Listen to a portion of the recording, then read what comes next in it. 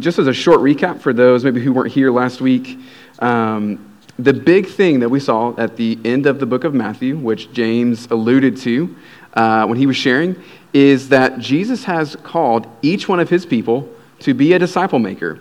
And many of us don't self-identify as someone who has the ability to do that. We see that as kind of this, spiritual elite person that could do that, but not me. And yet this is a call that Jesus gives to each and every one of us that know him. And what he does is he reminds us, he didn't just call us to go therefore and make disciples, make people who are lifelong learners of me. People yourself and then those who you are making disciples of that reorganize their entire lives around me. He says two things. At the front he says, all authority in heaven and earth and on earth is mine. This is right after he's been resurrected, so all the power is his. And then he says, and behold, take note of this, look at this, I am with you until the end of the age. So Jesus is actually with you as you're making disciples through his Holy Spirit. As we talked about, it's better that Jesus be inside us through his Spirit than beside us. That's a little bit of where we were at last week. And where we're going to be headed for the next few weeks, we're going to spend 2 weeks on each part of how we understand and define what a disciple is. So as we talked about, somebody who's a disciple or learner of Jesus, they're doing 3 things. They're being with Jesus. So we're going to spend 2 weeks on that starting today. They're like Jesus. We're going to spend 2 weeks on that. And they're helping others do the same. And we'll spend 2 weeks on that. All right? So today, the question that we're asking you is, what is the foundation of being a disciple maker? What, if you miss, do you miss out on the whole thing entirely? What is the beginning? What's the first domino? I think that this is particularly important for those of us, including myself, who you may this morning have walked in here feeling spiritually empty, feeling spiritually dry, feeling spiritually powerless.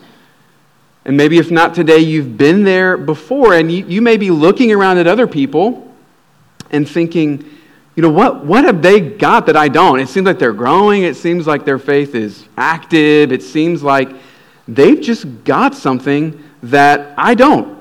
I'm missing something.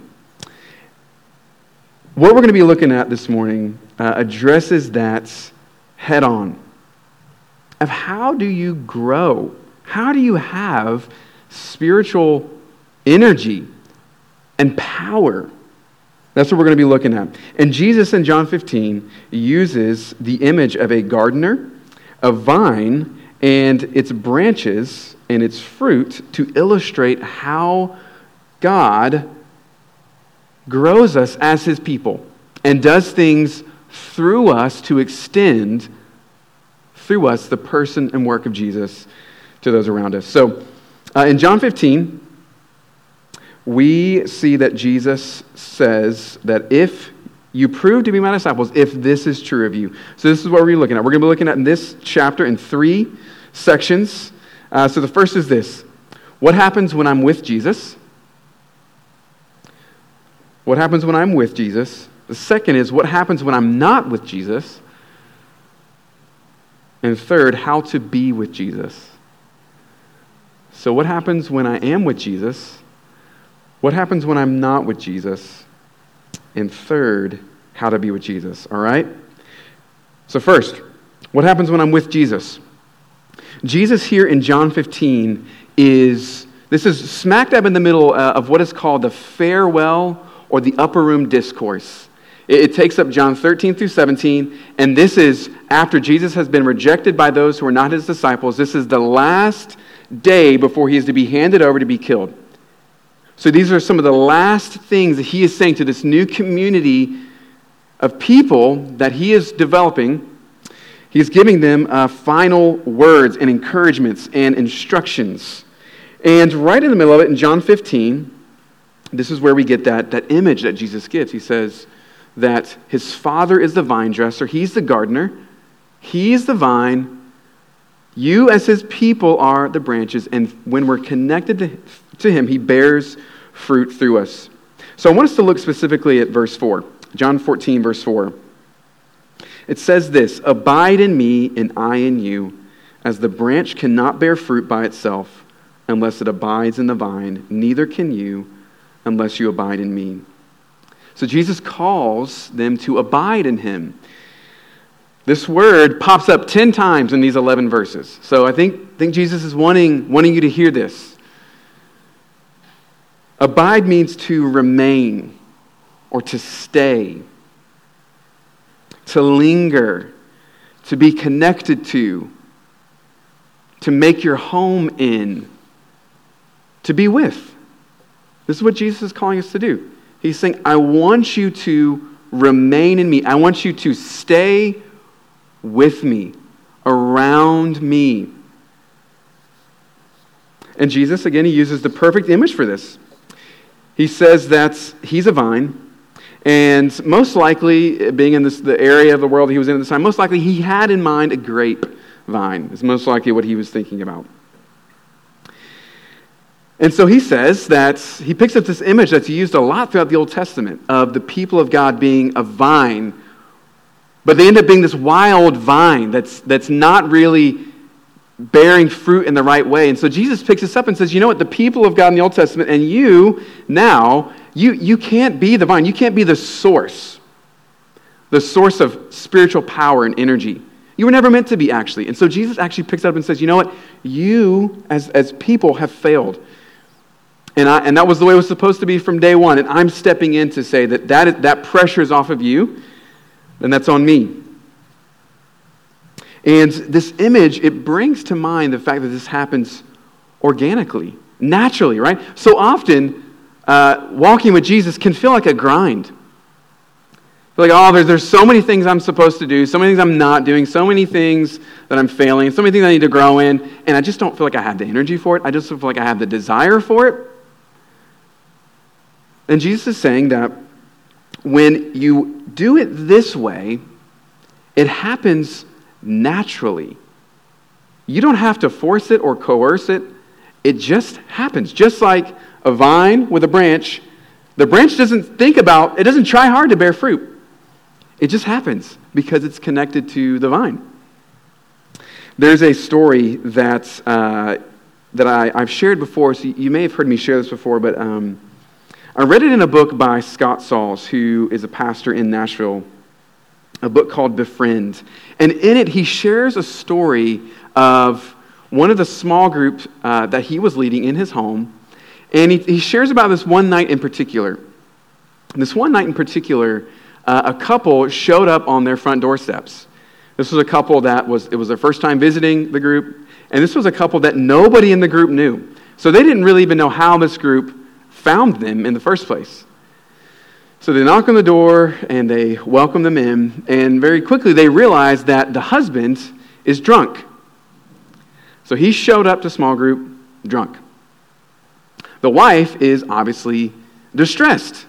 She's frazzled, and you can tell they're in a rough spot in their life, in their marriage. And right as they walked in, it was kind of late, and so they were just about to get started, and the group typically started with a time of just group prayer. And so the pastor that was leading the group just did what they always do, which is, all right, let's get started. So they opened it up for anybody to pray. And as you can imagine, drunk dude wanted to pray. So when there was a little bit of silence, drunk dude started praying. And he prayed some crazy things. He talks about how he prayed for protection, specifically from Klingons. He was very, Star Trek, Trekkie stuff, right? Because he's very, scared about the Klingons coming to, infiltrate. And he started praying for God to provide for them, but he wanted them to provide Jolly Ranchers. He just said, God, please give me, just provide Jolly Ranchers. He's drunk, right? So he's praying for crazy, crazy things. And as he finished praying, everybody opens their eyes, and everybody immediately looks at the pastor. And they're thinking, what is he going to say? What is he going to do? What's next? And the pastor writing the book, it says, I really didn't know what to say. I didn't know what to do. And there's just this awkward silence. And he says, and after a few moments of that awkward silence, it was broken by one of the women in the group. One of the ladies in the group spoke directly to the drunk guy, and she said, "Would you like a cookie?" And as she began to get him a cookie, some of the other ladies in the group went over to his wife, and they started saying, "We want to help you. We want to do whatever you need. How can we help you? How can we care for you? We see, obviously, you're crying. You're in a tough. What can we do to help you?" Because of that response, that couple came back the next week. And they came back the next week. And then they ended up visiting their church. And the husband, was not a Christian. He ended up hearing the gospel, putting his faith in Jesus. And then the church rallied around some money to get this guy to rehab because he was an alcoholic. They got him into rehab. He ends up getting sober. He's sober for a little while. He's growing so much in his faith. He becomes an elder at their church. And this pastor says that he is, to this day, one of the best elders that they've ever had. And it started because this group of women in their small group offered a cookie and commitment to them. Now, how do you get to be that way? How do you know instinctively in that moment to respond that way? It doesn't matter if you're leading a small group. There's no training that's going to tell you how to handle that moment.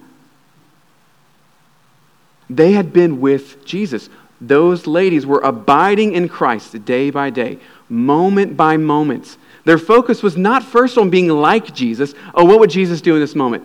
They didn't have to think about that. They just naturally, organically bore the fruit of love and care, not shame and judgment, because they had been with Jesus. This is what Jesus is trying to get across to his disciples in this moment, the last day before he's going to die, and what he's trying to get across to you, that he wants you to be with him before you try to be like him. He wants you to be with him before you try to do things for him. Quite the invitation and quite the upside down of what we naturally think that God wants from us. We think God wants us to get busy, right? Because we talked last week, I kind of put the pressure on, if you were here last week, and this hopefully course corrects a little bit for you. To know that the way that we actually grow is not just by trying to exert energy, it's by remaining in Christ, drawing near to Jesus, getting around Jesus, because love is caught more than it's taught. I can sit up here all day and tell you about the love of God, but until you experience it for yourself, it doesn't do a whole lot of good. But when you do, over time it begins to take you deeper into Christ, to where those roots get deep, and you begin to bear fruit. Little things just start popping up in your life that are an expression of the very Spirit of Christ in you. So that's what happens when we are with Jesus. He starts to rub off on you. Now, this is our second section. What happens when I'm not with Jesus? Jesus tells us what happens when we don't remain in him, when we don't abide in him. It says in verse 5, the next verse, "I am the vine, you are the branches. Whoever abides in me and I in him, he it is that bears much fruit. For apart from me, you can do nothing."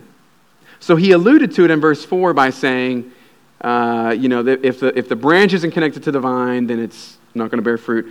But right here he just comes right out and says, apart from me, you can do nothing. Now this is not an excuse to do nothing, right? This is an explanation of if you see spiritual dryness in your life, if you feel like a dried up branch laying dead on the ground, this is why.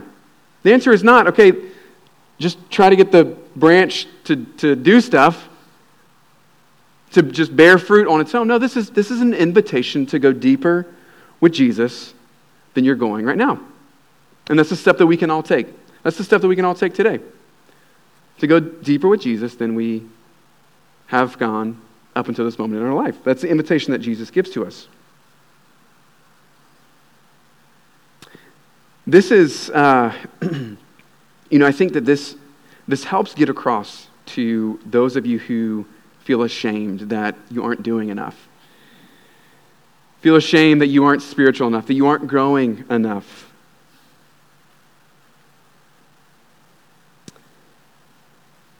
I think this helps us begin to see maybe some of the reasons why. Because the reality is that you will abide in something. You will make your home in something or someone.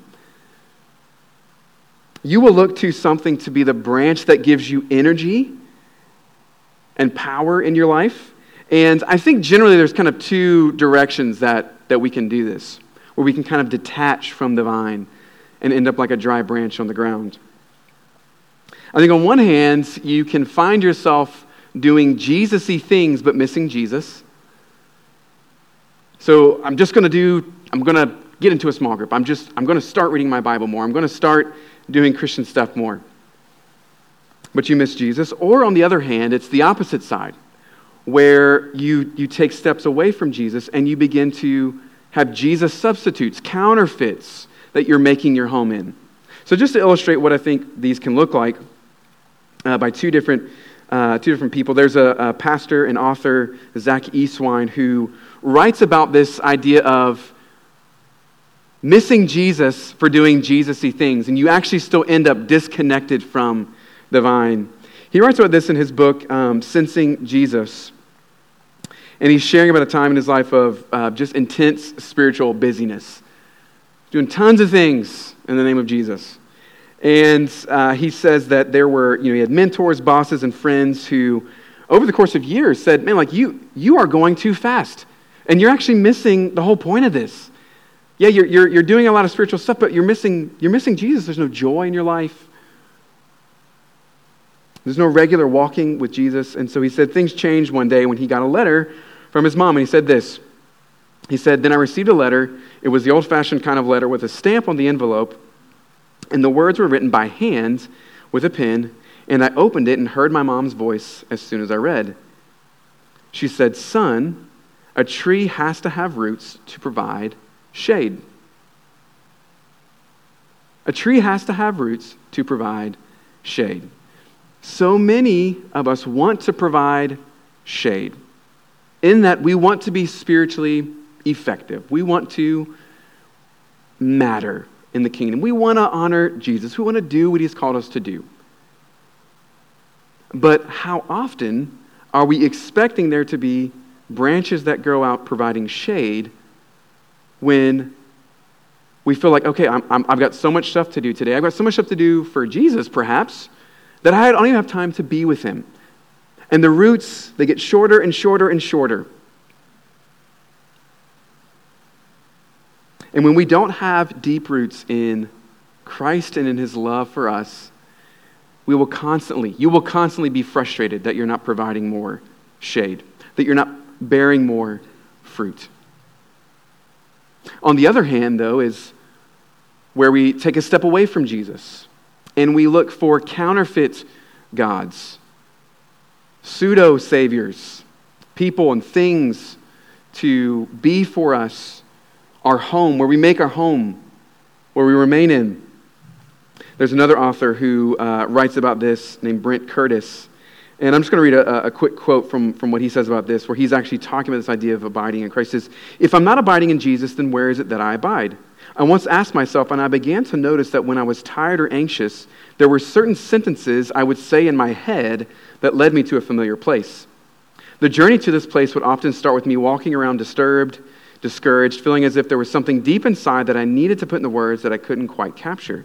I felt this something as anxiety and loneliness and a need for connection with someone. And if no connection came, I would start to say things like, life really stinks. Why is it always so hard? It's never going to change. And if no one noticed I was struggling or asked me what was wrong, I found the sentences shifting to a more cynical level of, who cares? Life is just a joke. I don't matter. And surprisingly, by the time I was saying those last sentences, I was feeling better. The anxiety was greatly diminished. My comforter, my abiding place was cynicism and rebellion. From this abiding place, I would feel free to use some soul, as he calls it, cocaine, watching a violent video with maybe some sexual immorality thrown in, having more alcohol with the meal than I might normally drink, that would allow me to feel better for just a little while. I had always thought of these things just as bad habits, but I began to see they were much more. They were spiritual abiding places that were my comforters and friends in a very spiritual way. So whether for you, and oftentimes I know for me, it is an odd combination of both. Of abiding in over-spiritual activity and thinking that I can bear fruit, but I'm actually not connected to the vine.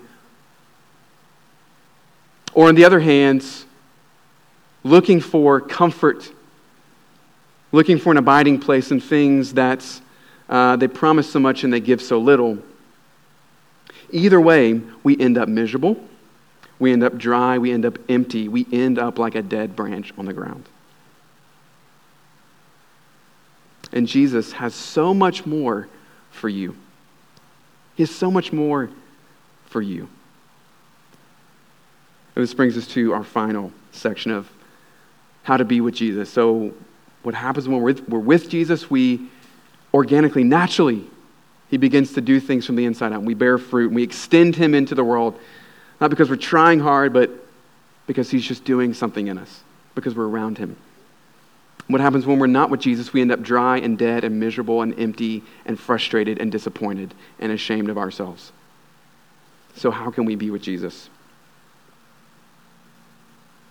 If the bedrock of being a disciple is this, that it starts with being with Jesus before being like Jesus, what's the first domino? How do you do it? Well, Jesus goes further in telling us not simply to abide in him, he goes further to clarify that. He says, in verse 9, abide in my love. Abide in my love.